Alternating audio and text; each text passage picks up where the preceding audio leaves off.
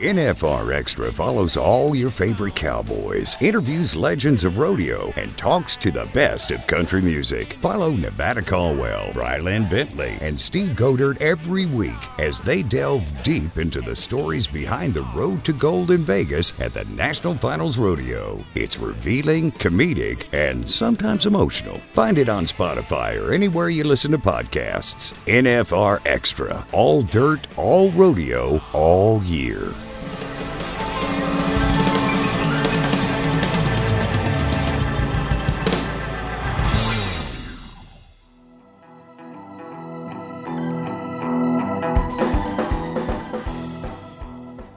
NFR Extra, Episode 80. We start 2021 with NFR contestants Jess Pope and Colton Fritzland, and their 2020 NFR was anything but average, and that's no pun. I won the average. I'm out of college. Yeah, right? On the note of like clean slate and average meaning so much more, like this year is as close to clean slate as it has ever been earnings wise in a long time, just because they didn't come in 300,000 plus. High money was 158,000. That's something you can win at the finals. So, and those guys that came in number one, I mean, you look at Wyatt Casper, the only one that it really panned out for was Shad Mayfield on the tie down roping, but Wyatt Casper, yeah. I mean, with his lead to where it just, and I think the biggest reflection of that was Sage Kimzey. You know, like you said, Brylan, is he comes in with a $300,000 lead. You literally cannot touch him. Yep. He has it sealed up before he goes. It made it so exciting, like just from a fan, like if you remove all the hoopla drama of where it was at or not, or where it needed to be and blah, blah, blah, Texas. Watching it from the Cowboy Channel perspective, damn, man, you're like, dude, every night changed. That average was just bumping up and down on just almost about every event. And even on tie down, man. I mean, like, Shad was like, dude, you better make some moves here, dude, in the next 5 rounds. Otherwise, there's a good chance you're getting ready to lose this thing, you know, and it was close. Damn, was it close? Did he even place? I think he did those last two. I think to the last. I think his calf got up on round 10. Yeah, I can't. Yeah. I know that he did at some point because he had to. Otherwise, placed in round like 7 and 8, I believe, back to back, and then fell back off. But yeah, he's 20. I mean, it's not like his career's over, but. No, not at all. And I was talking to Susan Canode either around 9 or 10. We had went downstairs and she was saying that when he won all that money there at the American, I guess he turned around and tried to invest it with someone. Ended up going bad. The person he invested with totally shimed him $50,000. And he got into a very bad situation, had to call mom and dad, still lives with mom and dad. So then there was like this huge family feud drama going on. Like he was dealing with this all during the finals. So when he needed to be on his A game, just rodeo, just this and that, I don't think he was there mentally at all. Yeah. I'll go to like when we've talked to Trevor Brazil when you ask him like, hey, what were your most special championships? The last one or the first one? And if you think about for someone like Shad, who looks like he may have a great career, knock on wood, you know, he's kind of got that just superiority to his athleticism and what he can do. But nabbing this first one and having it be bumpy as it did, man, you got to think like if he puts it all together and he's like, okay, I figured that out. First of all, I'm not going to go in with the dudes that I don't know investing wise, so I can keep my dollars. Secondly, I kind of know what to expect now when I do get to the road to the NFR, you know, now that he's been a couple times, and what to do there. I mean, man, he could be dangerous. Yeah, and he's young, dude, 20 years old, you know what I mean? Like, super dangerous. It's awesome, though. Great for the sport, man. I mean, if you think about what Texas kind of showed, we've already been in kind of a good premium of athletes in the young still. You know, Casey still, I mean, he's not old, but I mean, he's definitely in a realm where he's. Tim's right in the middle. Sage is right in the middle. You know, there's a lot of those premium folks. And then all these young folks, man, that kind of scared the hell out of those middle-aged guys. That's just, wow. This was almost like a revamping of what the ERA did, you know, where kind of the top guys went over to the ERA and some of the veterans, and then you had, you know, all this new blood come up and put on their deal. I think it was very similar to this, to where there was nothing secure. And Trevor Brazil, you know, I mean, Trevor wasn't competing at the NFR this year, and he's, you know, pretty much slowing down or whatever direction he's going to go now that life takes him. But there's definitely, as you made mention, there's a new guard coming on. Yeah. So, I mean, it makes for a great new year, a great new time. I mean, look, we're into the new decade, right? Like, you know, coming out of the pandemic. It's like just, yeah, man, rodeo's in a good spot, man. I mean, the fact that we were able to accomplish a lot of things the way we did for 2020 kind of tells you that the future is really bright. I mean, like, to be able to say they didn't stop, they figured things around. It really was an awesome rodeo. I mean, like, I don't know much about the Texas format. I get an argument of whatever, Vegas, who cares?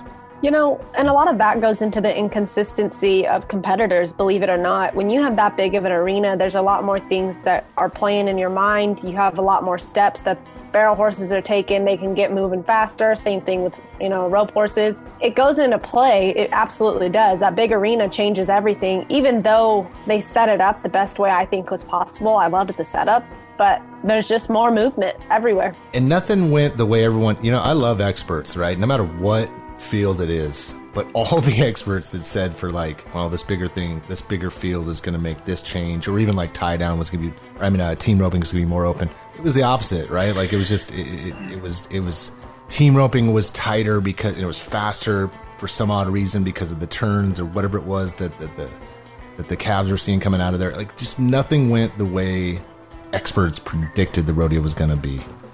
And I love that. I love when they're wrong, and ends up being very exciting because of that. Enjoy our conversation with Jess Pope and Colton Fritzland. And following that, check out Last Call with Steve and his good buddy, NFR announcer Andy Seiler. But up next, Bryland's Bull.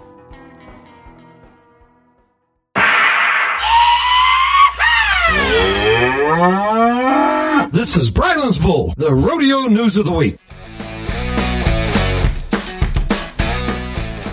RFD TV's The American Rodeo will return for its 8th year in 2021. The 11-day rodeo competition kicks off on February 25th in the Fort Worth Stockyards for slack and semifinals, and the finals takes place over the weekend of March 6th and 7th, 2021 at the Dallas Cowboys AT&T Stadium in Arlington, Texas. San Angelo Rodeo will take place this year, April 9th through the 24th. Recently released country music albums that you should check out: January 8th, Aaron Watson, American Soul; Morgan Wallen, Dangerous.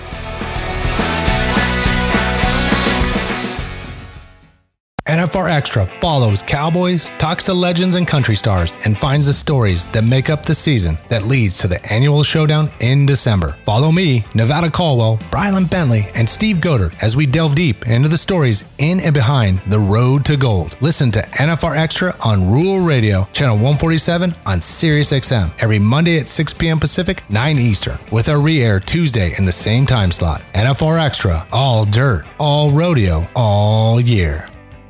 Hey, this is Chancey Williams, and you're listening to NFR Extra.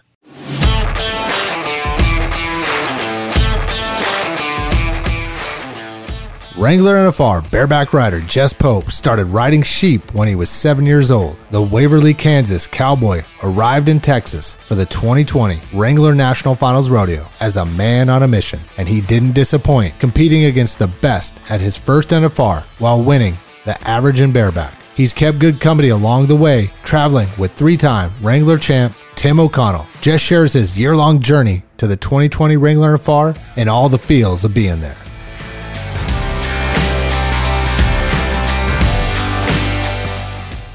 Jess Pope, welcome. Hey, thanks for having me, guys.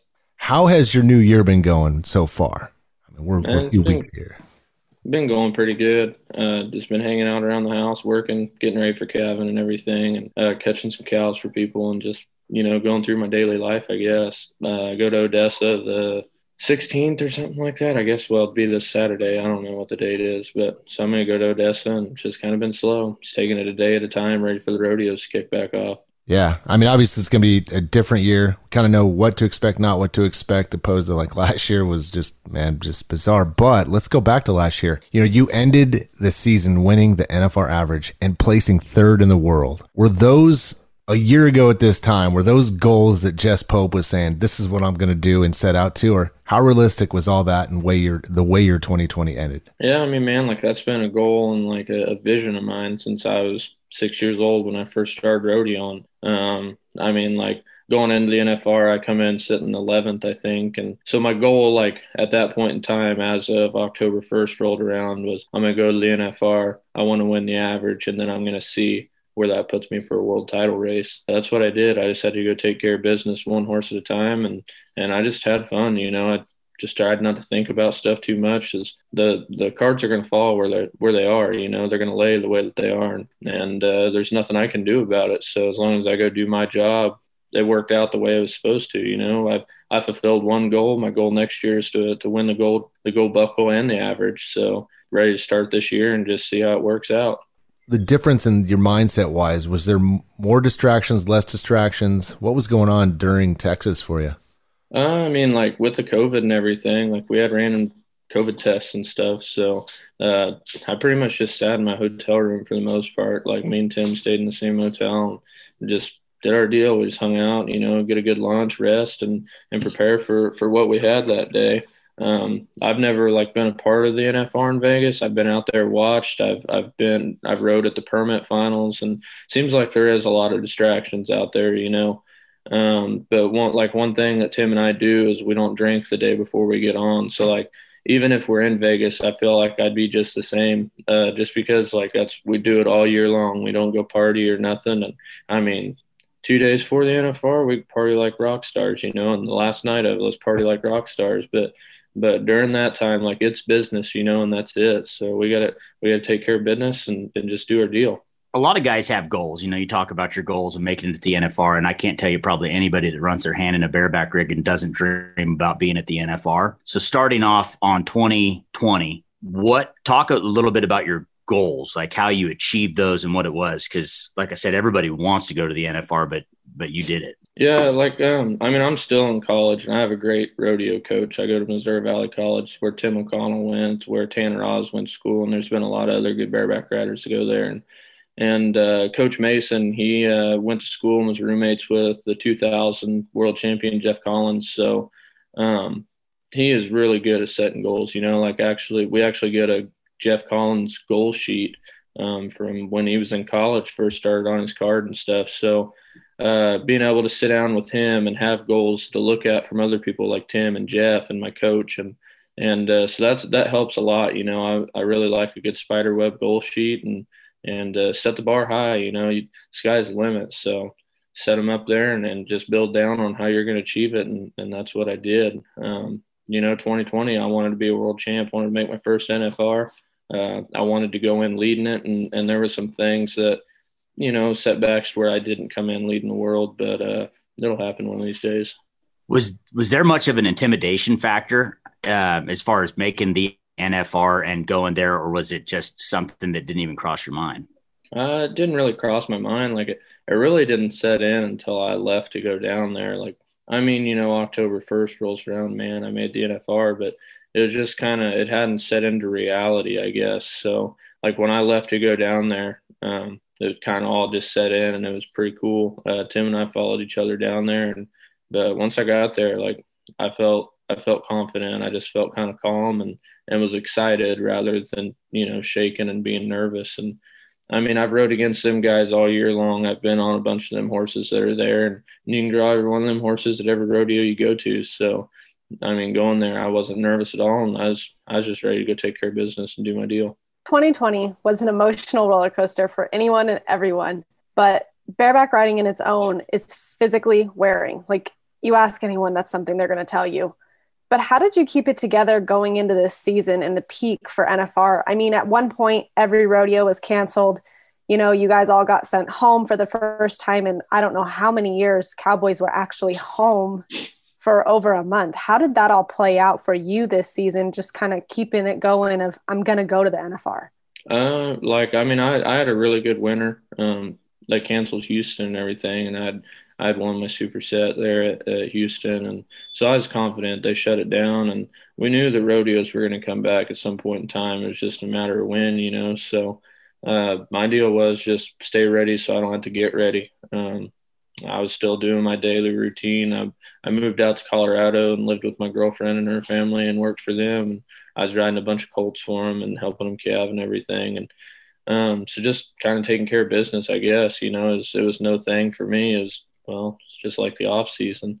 But I mean, nothing changed once we got to go back to rodeo, and I had a first great weekend of rodeo and back, and just had to keep building from there. It was super tough, there's only 4 or 5 rodeos to go to a weekend, and you were riding against the top 40 guys in the world everywhere you went. And if it wasn't like a huge, big rodeo, them contractors only have 5 really, really good horses that you can win the rodeo on, and then you were looking to place. And there was a lot of weekends where Tim and I, neither one of us won money, just because you didn't have the right ones drawn, but you didn't have a chance if you didn't go try them. So it was tough. The old bank account got tight there at the end of the year. I broke my ribs at the end of the year at Filer. I had a horse smash me in the buck and shoots. And so I sat out Labor Day weekend and the weekend after that. And then I just kind of had to tough it out to make sure I made the NFR for the last 2 or 3 weekends of rodeo. And it was really tough. It's hard on me, but just being able to pull through, I guess. How bad do you want it and what are you willing to do for it? What's your daily routine look like? You talk about your daily routine. Like when I'm at school, get up, have a cup of coffee. I like to go to the gym, work out early in the morning before everyone else gets there, and then go to class. I work at a feed yard when I'm at school, catching cows, and then going to practice in the afternoon there at college. And when I'm at home, get up, try to work out, go feed cows. Like right now, the ground's frozen in the mornings and thawing out in the afternoon. So I'll feed and then try to go to the gym, before lunch or right after lunch, and just keep practicing, ride the spur board, wear that sucker out, get on the bucking machine whenever I can. And just, I don't know. I like taking a minute at a time, I guess. I try not to get too planned out. What's your workout program like? So I have a wrestling coach there at school that makes my workouts, and it's a lot of lightweight repetition stuff, but never really doing the same thing. It's always 2 or 3 movements, and when you start, you don't stop until you're done. And it's just fast paced stuff, a lot of cardio and a lot of abs. It is amazing how many times wrestling gets inputted into rodeo and conditioning and who does it. Obviously, you're talking about Tim O'Connell. I know that he was a badass where he came from, and it's just amazing how that discipline has transferred over to rodeo. A lot of folks at Bowers. Anyway, just funny. I didn't get the rodeo in high school, but I sure wish I could have. So you didn't rodeo. When did you start riding bareback horses? I started riding bareback horses when I was a little kid, getting on ponies and stuff. Did I say rodeo or wrestling? You said rodeo. Yeah. Oh, I didn't get I got you. I got you, Jess. I know you. I didn't get the rodeo in high school. Damn, son. Wrestle. He was a high school champion rodeo. Yeah, sorry. I was a little confused here. Yeah. No, my bad. Yeah, you're humble, my man. brain like, got I really didn't rodeo in high school. My mouth works. Happens sometimes. I just thought you were being humble, man. You was like, well, you're just a rodeo, high school champion and whatnot, but I didn't really rodeo. Yeah. No, I rodeoed. I didn't wrestle. Sorry. My mind was working faster than my mouth. Jeez. So it sucked, but whatever. I didn't really even get to play sports in high school. I was told I had to choose between rodeo or sports my freshman year. So I just didn't play high school sports. Last time I checked, man, rodeo's a sport, no doubt about it. Jeez. Mm-hmm. They didn't think so, though. They thought football, basketball, and track were the only sports you could play. Yeah. So might not have the build for going pro on football, bud. Yeah, I hate to say it, but probably not. Yeah. That's awesome, man. We will be back with NFR bareback rider Jess Pope. Following the break, Jess shares his NFR experience competing against his mentor, Tim O'Connell, plus his greatest fear.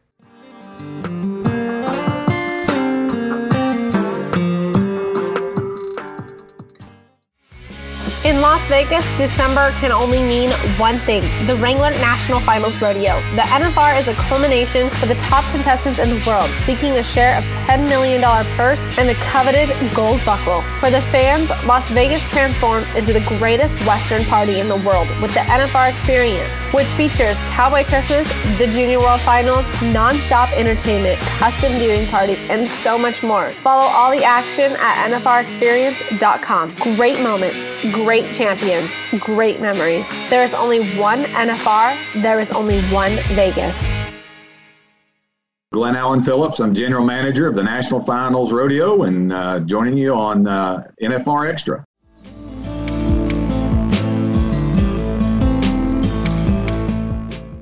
We are talking to Jess Pope, the 2020 Wrangler NFR Bareback Average Champ. Jess is no stranger to winning, with having won the National High School Bareback Riding Championship in 2016. What's it like? How long have you been traveling with Tim, and what's that like? It's like I've known Tim for a really long time. When I first went to college, I was on a permit, and like later in the year, I'd go to some circuit rodeos with him just so he'd get his circuit count.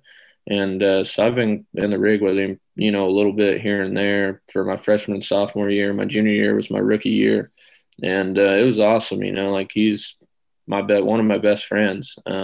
Just we get in the rig, we kind of know what each other wants to do, and we just go win. You know, like we just go do our job, and he's a real positive guy. We like to look out the windshield rather than the rearview mirror. And if you don't do good somewhere, you just forget that you went there.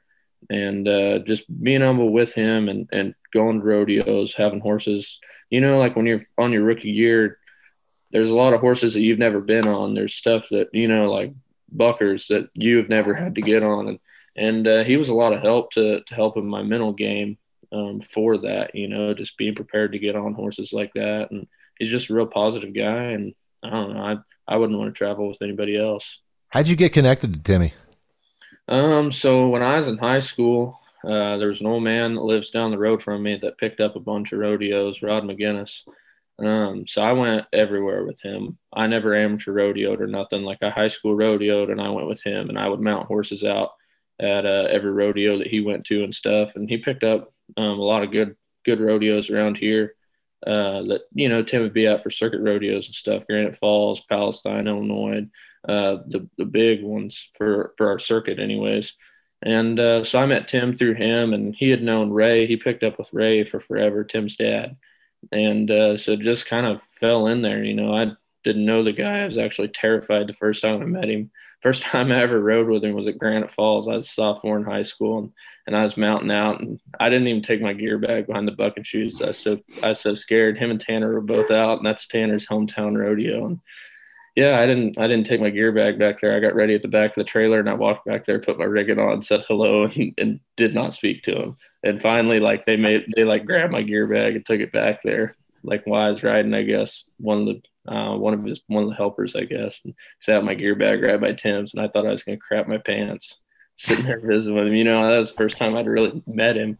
But then after that, it's just, I don't know, we became pretty good friends. I'd send him videos and stuff, and he'd help me out. And dude, what was the emotions going through in the NFR? You're competing against not just Tim, but Casey Field. And you're hitting here, all of a sudden your name just keeps popping up. There's this Jess Pope guy on the average, like, oh no, he's giving a run for these two stud champions. What were the emotions going through, man, during that run for you? I mean, I guess it's a lot different now, I guess, just because I'm friends with them.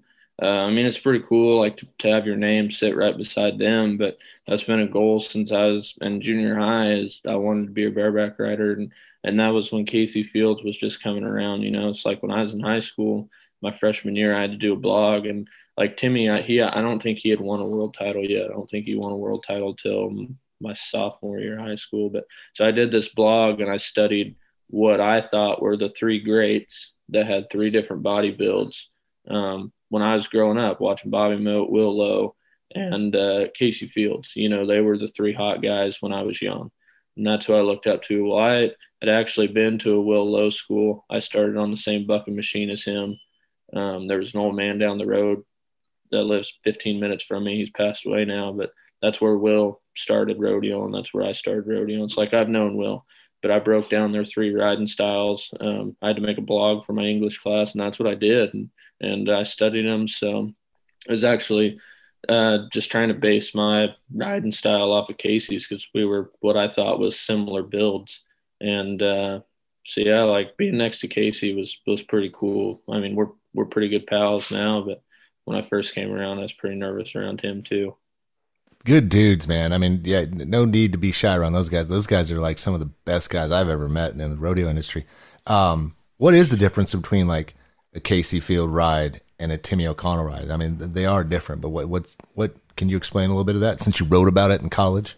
Yeah, actually, that was in high school that I was. High school, sorry, my bad. But, I'm messing up words. Yeah, it's all good. Your brain's moving faster than your mouth. I get it. But no, like Timmy's a lot smaller build than what Casey and I would be, and Casey's a different build than I am. Like Timmy's got little short legs and a long torso, and just his spur stroke is a lot different. He really comes out with his feet a lot more and exposes himself quite a bit more than what Casey does or I do, because they're so much shorter. He has a lot more time to do whatever the heck he wants with his feet on the back horse, because it doesn't take him near as long to get him down because it's so short-legged. Casey, he has to kind of ride back a little bit more. Like Timmy, he sets up on them horses a little bit just because he can. He's so small. He can do whatever he wants up there. He's got like the perfect bareback rider build. But, Casey, he kind of has to stay back a little bit more, and his feet are a little bit longer. There's a lot farther up the neck that he's got to go rather than Tim.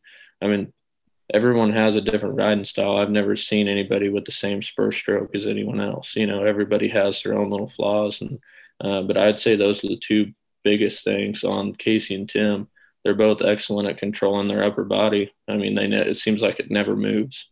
So I'd say really the biggest difference on them is their spur stroke. That's crazy to watch those guys too. Like everybody now seems so like tight and in control. And you look back at like those bareback riders in, say the 90s, I think is maybe 90s, early 2000s, where it was just wild. And you look at these guys like, how's their neck not cracked in two by now? Just you look at some of those old school guys and it's just like, God, that just looks miserable. And now, obviously there's some riders where it's like, he's a little bit out of control. And 20 years ago, it was like, oh, he made it. It's like, that's great. He's alive still.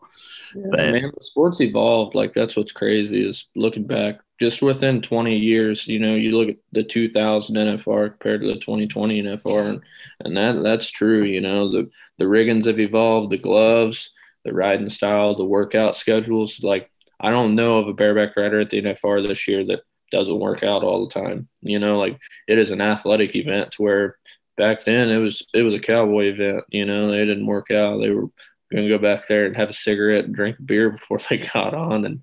And it shows, like I would say probably 2012 is when it really kind of started to change, I think, for the evolutionize, and it just gets better and better every year now, my opinion of it anyways. There's some standouts like Jason Jeter is still, in great shape, but he was probably one of the few gym rats that was a self-proclaimed gym rat. But talk about with the progression of that. What about the riggings? Mm-hmm. How's the riggings and the gloves changed? Man, like the riggings, down there at Barstow, they do wonders. They're always looking to improve their riggings. What can we do to make them better? Is you can get under your rigging a lot more. Like the rigging set higher, they're built better. It's just learning what works and what doesn't and finding the little things. It's like a car. The Model T is way different than the cars today. Like they just find little things that work better that they're going to keep doing to it. And that's what they've done. Like them riggings back then, they were just sat a lot flatter. They weren't shaped to horses' backs near as good. They really didn't know how to run their hand on their rigging. They did for that point in time. And then you have the guy that thinks, man, I can take epoxy and put that in there and build a shelf to where I don't have to have my hand near as tight rather than filling it full of leather. Just the way the tits on the gloves work, like it's really kind of a science, They build them shelves and them riggings to where it's like a mountain. So when you run your hand in it, it's easy. Crack it around and your knuckles hit that shelf, and it doesn't have to be that tight, but you're binding it in to where it can't come out. And now, tits. I want to go back to tits on a glove because not everybody might know what tits on a glove are. Yeah, the tits on a glove, like it's just a piece of leather. Them gloves are the way they make them is they're designed to have that in there. Like bareback riding gloves, not the same as what a regular working man glove is. It's a lot thicker. There's actually quite a bit of science that goes into that. But a tit is really just a block of leather, and there's one like on the bottom of your hand. Some of the guys ride with one on their ring finger, and then there's a little bitty bubble up there on your index finger. And it's all them guys that make gloves. They've got it measured out to where they know exactly where they got to place the so-called tits in them gloves to where they're going to hit on the rigging perfect. What is your biggest, weirdest fear? Snakes. Those things freaking terrify me. Snakes and spiders, I'm out, dude. I will scream like a little girl. Will not. Like if I pull into the driveway and there's a snake sitting there, I ain't getting out of my truck. I ain't doing it. They ain't got legs, and the way they slither around and bend, and they'll bite you and everything. Some like blue racers will chase you. I'm out, dude. I don't want nothing to do with that. So I'd step in front of a bull, do whatever. I ain't getting in front of a snake. I ain't doing it. I'll call my brother and tell him to come kill it or something. But I ain't getting out of the truck. I don't blame you at all. I like that you said they don't have legs. Yeah, they don't, dude. That's like how they bend and slither and like coil up. Like, what the heck? How does that even happen? How does that work? How do you move? I don't get it. Like, I can't. I mean, like us here in Nevada, we got a lot of snakes. But do you, Kansas? Yeah, you guys do, right? Yeah. Yeah, we got like rattlesnakes, copper moccasins, all sorts of stuff. Every snake I see is a rattle-headed copper moccasin. They're all deadly. I don't care what it is, but they'll all kill you. If they're all the same, I'm out. I ain't doing it. Yeah, just avoid the situation at all costs. Run. How many pranksters you got, man? But that might have opened up Pandora's box for anybody that didn't know that. Yeah, right. Yeah, I mean, I've had my fair share of snakes taped into my truck bed or something, or in my seat. So I've gotten kind of used to that, but I will guaranteed to scream, jump, squeal, maybe pee myself a little bit. I don't know. Depends on the time of day. But yeah, so I don't know. I hope that I don't get pranked too bad on it, but it tends to happen quite a bit. Well, man, I mean, understanding the guys like Casey and Timmy, man, I mean, I'm pretty sure they will. They're good like that. Mm-hmm. They like to poke your mind a little bit. So. Trying to get that edge on the young guy, you go to Vegas and you might have a full. Oh, yeah. Man. Had they known that for night 10, dude, they could have got him, but too bad. But. Yeah, I don't know. I'd have wigged out. I probably would have moved out of the locker room if there was a snake taped into my deal. I'd have went and found a bathroom or something to hide in. Yeah, well, you're a lot like Indiana Jones, man. I don't blame you, though. So, man. Yeah. Well, Jess, this was fantastic, man. I thank you for getting on with us today, and man, nothing but true blessings for your this 2021, not just for you, but everybody else on this planet and everything we went through. And yeah, man, good luck with I want to see you in Vegas for the NFR this year. Yeah, thank you guys. I appreciate being on there and hope to see you out there. All right, thank you, sir. Yep, have a good one, guys. You too. See you, Jess. You too. Hi, I'm Mayor of Las Vegas, Carolyn Goodman. I'm so fortunate to be the mayor of the world's greatest city, Las Vegas. In addition to our world-class hospitality and lineup of hotels, shopping, dining, and nightlife, we are also on our way to becoming the sports and entertainment capital of the world. One of my favorite times of year is in December when we welcome the Wrangler National Finals Rodeo, Cowboy Christmas, and over 50 live concert events. Las Vegas becomes Cowboy Town. Rodeo fans can enjoy the hundreds of events up and down the Las Vegas Strip and in downtown. And fans can really enjoy downtown as the home of the Hoedown, the official opening of the NFR, the fabulous new Circa Resort Casino, and all of the concerts and viewing parties at our other hotel properties. As we move into 2021, we're already counting the days until the NFR returns to Las Vegas, where it belongs. Can't wait to see you, and remember, there's only one NFR, there's only one Las Vegas. Hello everyone, this is Benji Bendeley, Wrangler National Finals Rodeo Music Director, and this is NFR Extra.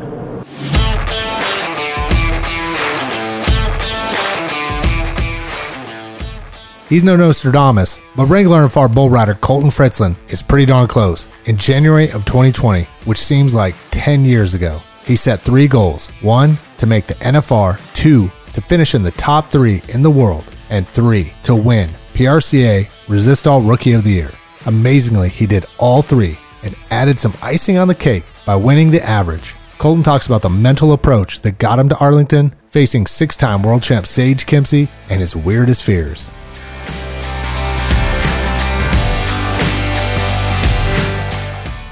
Colton Fritzland. Welcome to NFR Extra. Thank you, sir. Glad to be on. Glad to have you on here. There's a lot of noise being made last year in the bull riding world. We were very accustomed to always just thinking, Sage Kimzey comes in, does his thing. We'd seen it so many times that we were getting used to it. And then all these names started popping up. Here we are, January 2021, but I want to jump back real quick. This is coming from an interview you had, I think it was almost about a year ago at this time. And you had this to say. You said, my goal this year is to make the NFR, finish in the top 3 in the world, and win PRCA Resist All Rookie of the Year. There's, Nostradamus. There's all kinds of people and how they predict things and they're going to go down. But 3 out of 3 isn't bad with a prediction. And then, a little sprinkle on the top there with the cherry is to win the NFR average. How do you feel about the way your 2020 began and ended up? It was great. Rolling through Odessa, I made those goals in mind and wasn't going to expect anything different of myself because I knew my capability myself. I had a really good winter run right there, and then honestly, when COVID hit, I was sitting 16th in the world around March right there in Houston. I had to live with that feeling for, the 2 months that we weren't rodeoing. And I took notes and learned that feeling of what I felt. Never and will not feel that in my career, and I started working a lot at it right then and there. I didn't slow down at all. Kept getting on practice pool, staying in the gym, keeping my mind sharp. I tell you what, when them rodeos started back up, I was fired up and wanted to make the most of it and show up to each rodeo and do my job and letting chips fall where they may. Then rolling right into the NFR, came in tenth there, and not where I wanted to be for sure, but I knew if I made the most of my finals, it was going to end up really good. And, just kept the same mentality of, show up and do your job. That's it every given day. Talked to a few buddies before the finals and everything and that had been there and, they had just said, don't blow it up as much as it can be, and then I just try to keep it simple each day that I went. And I tell you what, it was a good time. We talk about your first NFR, September 30th, the season closes out.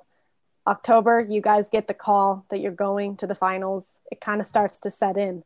But what was your first NFR being like in Texas? It wasn't in Vegas where, everyone else is going to tell you this is what to expect. You kind of all had a different experience there. Speak on that a little bit. Yeah, definitely. I tell you what, when I got that call back, for my first NFR, that's really when it started setting in for me. And, and getting the word that it was going to Arlington, I thought that was pretty dang cool. And you could tell everybody was really fired up about it, and it was going to be a change of scenery. But, the atmosphere when you showed up to that place was unreal. The every day, really, but the first day that, we got there, I myself did, it was feeling I can't describe. I was just fired up for it and ready to rock and roll.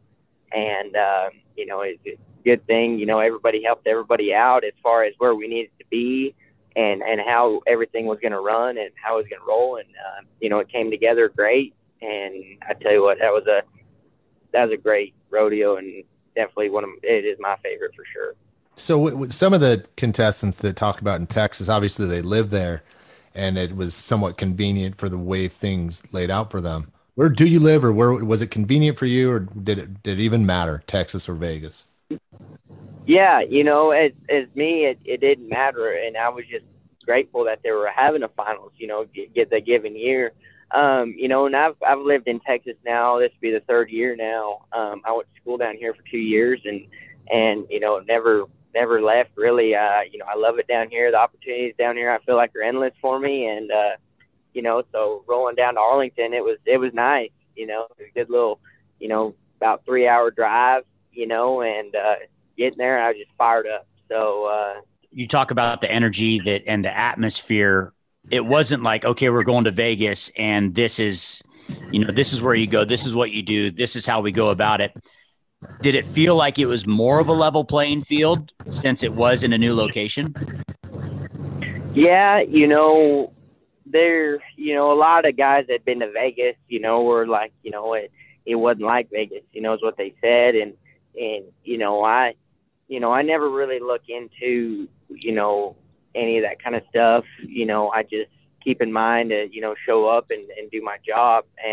But the atmosphere there and the energy level was, through the roof, and I think, changing it up and changing the look of everything was really cool for everybody. And, the setup, and how, the arena was and everything that was put together really for the event got everybody fired up for it. And, everybody, I think, rolled in there feeling really good and just wanted to win. I'm going to throw a little left curveball at you, and pun fully intended. Talk about your family a little bit and how that kind of played into this role. Yeah. Growing up, I started riding bulls when I was about 7. I was born into a ranch family and, just started getting on, calves and steers. And I was blessed enough from my mom and dad to, always support me everywhere I went. When I was younger, I'd rope and stuff too, but, bull riding always stuck out to me, and that's the thing I've worked the most at. My mom and dad and myself, we just worked at it every day. We'd get on practice bulls, we, ride horses, and then, going off to college and stuff, they still helped me out and everything, and it was great to have them there. I was very grateful and blessed to have them there, to feel that support from them, and just kind of bittersweet, when you look back at it, and really puts a good feeling in you when you just work at it every day when you're younger to get to this level, and but still working at it every day. And you grew up in Colorado, correct? Yes, sir. Yep, Rifle, Colorado. Lived there till I went to college, and then I went to college at Snyder, Texas, Western Texas College for 2 years, and that's been it really. So I've been down here ever since. On top of that family stuff, what were there some other influences that you've had? The cool part about being a rodeo family, right? There's connections. Rodeo is a very tight-knit group. Were there other influences outside of your family, or even people you looked up to that's who you're either imitating, mimicking, kind of look to steal from to add to your repertoire? Is there any other influences outside of your family that impact your professional career right now? Definitely. Growing up, Cody Lostro, he's, from Colorado and everything.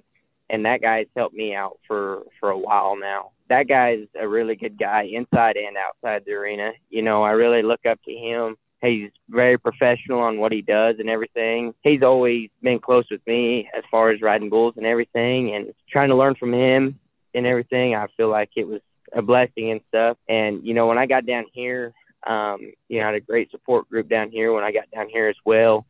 Gary LeFew, he's helped me out ever since I was littler too. And,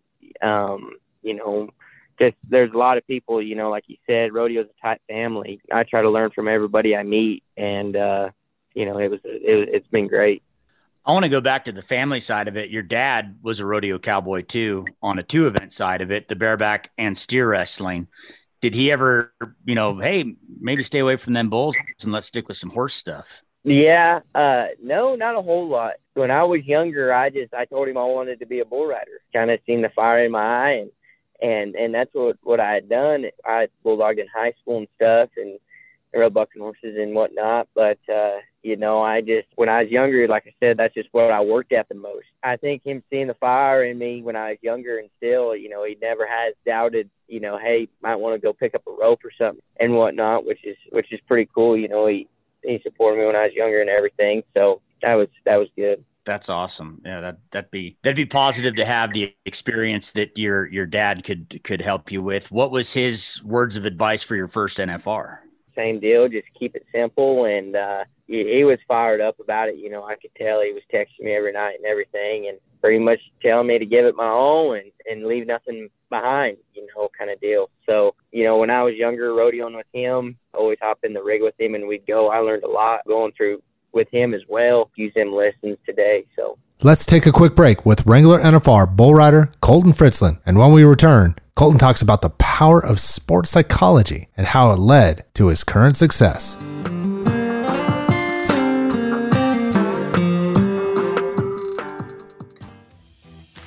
Every December, the eyes of the rodeo world are on the Wrangler National Finals Rodeo, the world's richest and most prestigious rodeo. And now you can follow the NFR all year long at NFRexperience.com. You'll find information on Cowboy Christmas and the Junior World Finals, unique blogs and content, access to NFR Extra, and much more. With the Stay in the Loop Club, you'll also have a chance to win a trip for two to Las Vegas 2021 for the world's greatest rodeo. Don't get left in the dust. Stay in the loop, stay in the know, and win at NFRexperience.com.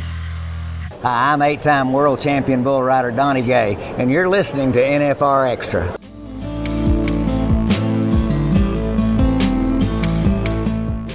We are here with the 2020 PRCA Resistol Rookie of the Year, Colton Fritzlan. Along with capturing Rookie of the Year, Colton won the 2020 NFR Bull Riding Average, the first rookie to do so since NFR champ Sage Kimzey did it in 2014. Now, when you got to the NFR and the bulls that were there, was there anything that you were hoping that you had or something that you were excited to have?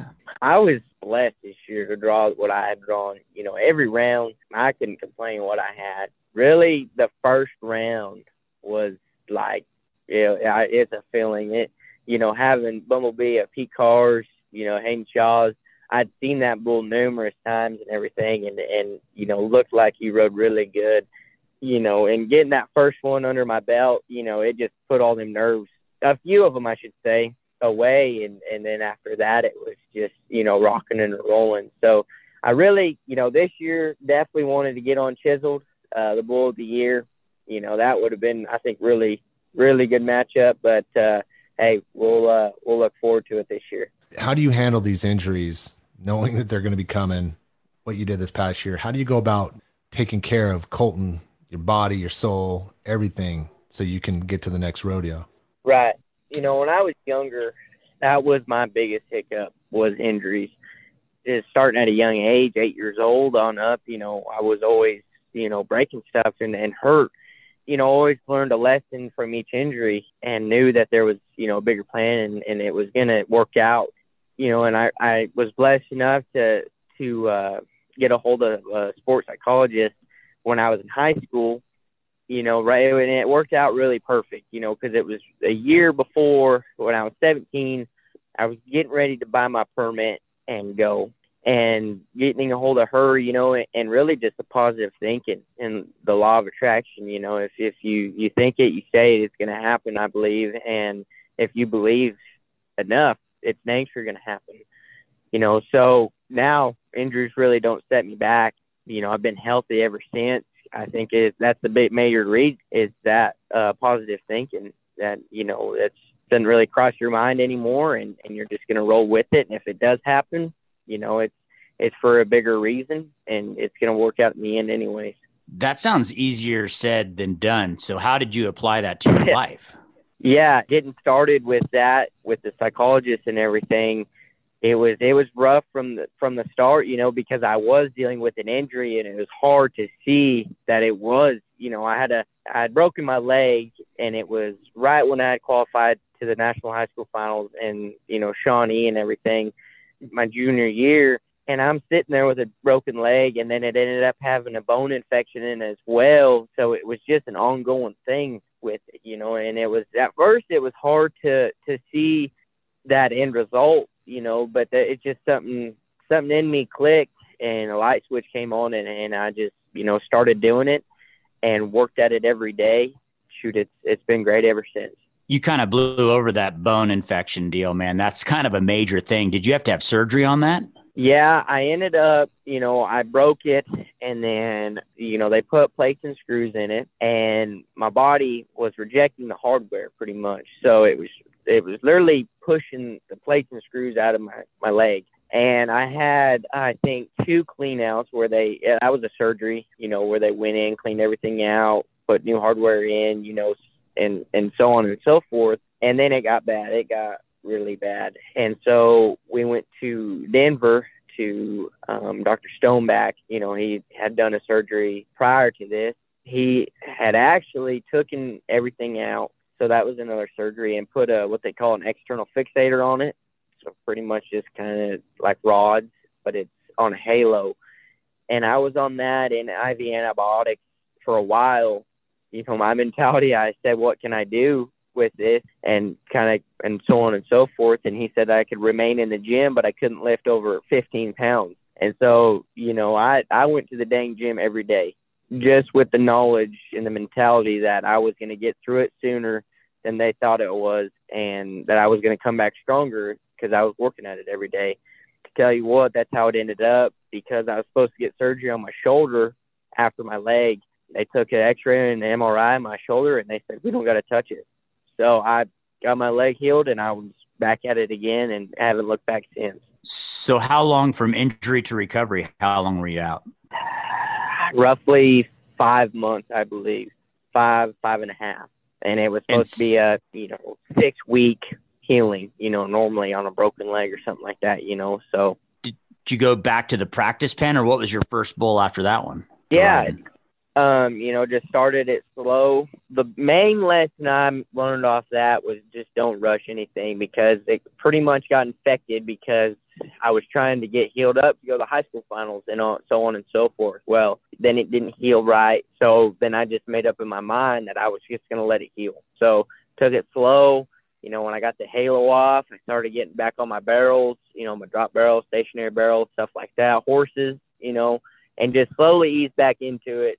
Got on, I had some practice pools at the house, started getting on them, and then, got my confidence back. Really, that was the main thing that I had, was all my confidence. And then I just started entering, and that was it. If you think about how injuries work, and definitely one like yours where it makes you have to literally sit out, right? This goes along with any sport. Like, it either makes or breaks that athlete, right? Like if all of a sudden all they got to do is stew in their head with what they can or cannot do, and all that emotions. And I mean, I think what it's shown for you clearly, because looking from what's happened since then, it really kind of, I think, mended your mind to your body, and knowing that, well, man, I can heal, it really elevates. Because you look at, I'm not kidding, any sport, man, and I'm pretty sure this isn't rodeo, and I'm not going to pull up any details here, but the minute you have some sort of injury where, as your point, when you're getting IV antibiotics, man, I mean, it's not like a normal run of the mill kind of thing, right? And when that's happening, right, that gives you a choice. I don't know if I really want to do this anymore, or I just can't wait to get back out on that bull, or whatever it is. Right. And with that being said, during that time, I kind of had a chip on my shoulder as well, which really helped me. Is, I didn't want to be that kid that had all the talent and could ride, but just never could stay healthy. And, I tell you what, that's what they were saying around that time, is just can't stay healthy. And I tell you what, that fired me up, because I didn't want people to say that. And I wanted to make my statement, haven't looked back since. How do you stay healthy now? Do you got a gym routine, or what do you do on your physical and mental stability? Right. The gym, I'll go if I feel like I need to, just to, I feel like I'm pretty active enough to stay in pretty good shape. I'll get on practice pools quite a bit. If I don't got somewhere to go to, then I definitely going to get on some practice pools. And really the main thing I work on is my mental. I'm a stickler for that, and just visualizing, the feeling of winning, and visualizing the bull rides that I want to make, and how I want to look, and how I want to look outside the arena as well, and what I want in my life as far as that, from riding bulls. I feel, most athletes don't work at it every day. They don't do something to better themselves every day, and I've always made a commitment to do something as far as, as that, if that's it, getting on practice pools, writing my goals down, going to the gym, stretching, I just work at it every day, knowing that the time I put into it is what I'm going to get out of it. So the visualization is huge. That's essentially meditation that you're talking about. Is that like you need a quiet place, or what's your visualization time look like? I mean, it's whenever, if you get in the state of Zen, you can visualize anywhere you want. And that's where you're at your top, is when you're in that state, and it's your mind doesn't know the difference between there and in real life. So if you can translate that and believe it enough that when you show up, that's what's going to happen, it's bound to happen. So, in the truck, it don't matter. I whenever I'd like to, and just always thinking about it for sure. I love it. That's the mind of a champion right there. One last random question, because we like to throw these in here. What is one of your either weirdest or biggest fears? Fears? Fears. Yeah. I'd have to go with snakes. I'm not too high on them snakes. And coming down to Texas, I haven't seen too many. You know, being from Colorado, they were always talking about them and stuff. And I care not to see them really. And that and not winning, you know, and losing. That's those two really. You know, the second one majorly, but you know, I definitely want to leave my mark on this world and going to work at it. So visualize this then. You're riding a bull in just full of snakes, right? And like the whole piece is you got to stay on, man. You got to win that ride all the way to basically to the chutes that you can't hit the ground. Yeah, that'll make you ride. I'll tell you that for a fact, for sure. You know, yeah, I'll definitely make the whistle. We're not trying to give the kid nightmare fuel here. I mean, geez. Yeah, I better say, I'm probably going to think about that now. Yeah, negative. Go back to your positive Zen thinking. Yeah, man. If you ever just want to go, like, there's snakes down there. That's why I ain't coming off this bowl. God dang. That's a good way to put it. Yeah. I might be able to ride one thinking like that.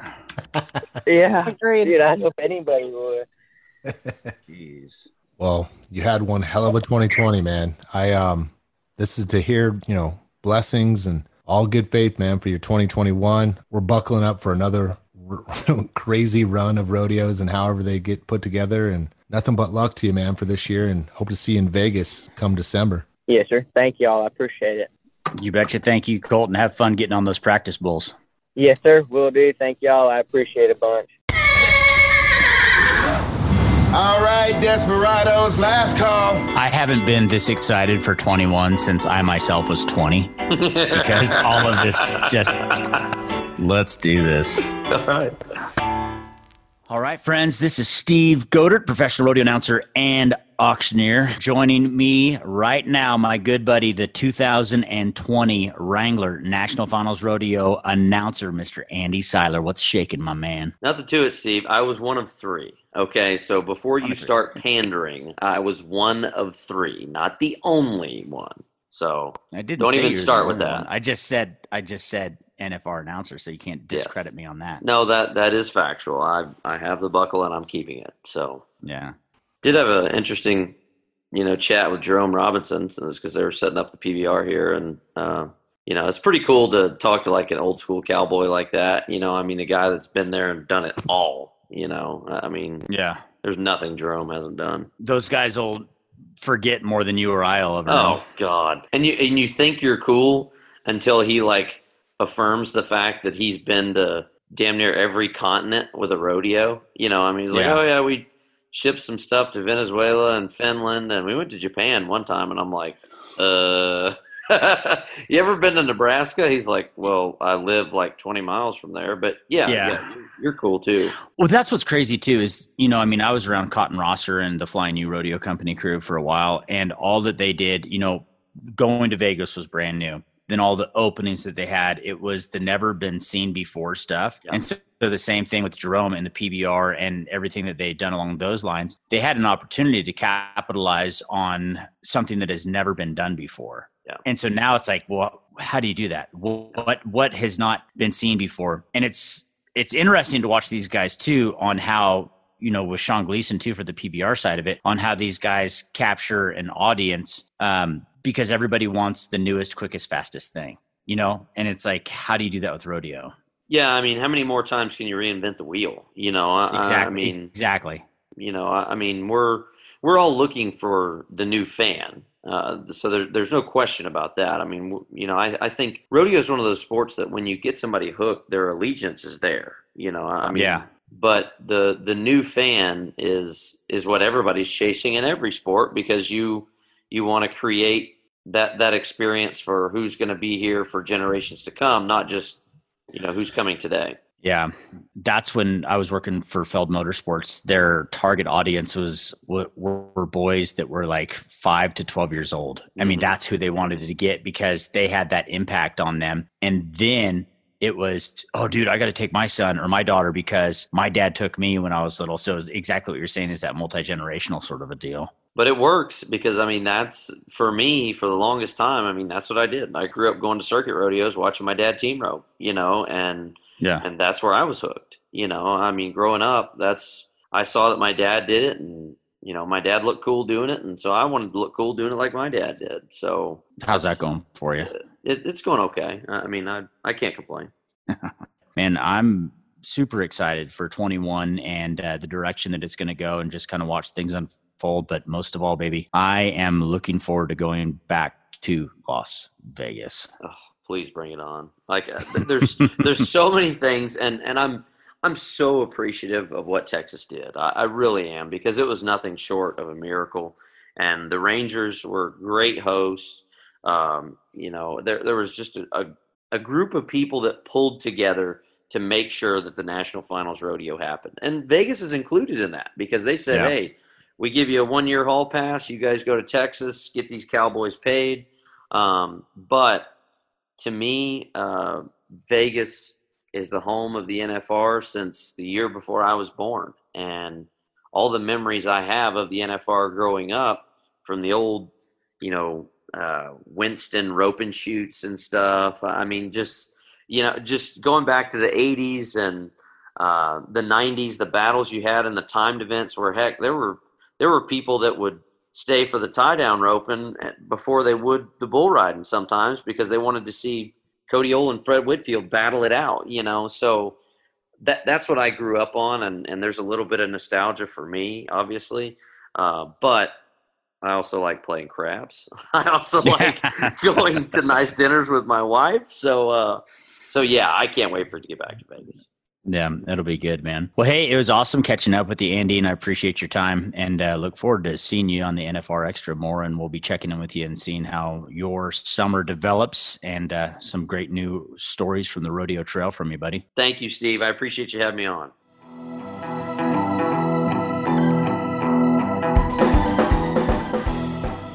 We want to give many thanks to Jess Pope and Colton Fritzland for starting off our 2021 right here with us on NFR Extra. Want to experience more of NFR? Then visit nfrexperience.com. And we invite you to subscribe to NFR Extra on Apple Podcasts, Spotify, iHeartRadio, or wherever you're listening right now. If you like what you've heard on NFR Extra, we would love it if you gave us a big 5-star rating and tell your friends how to subscribe. NFR Extra. All dirt. All rodeo. All year.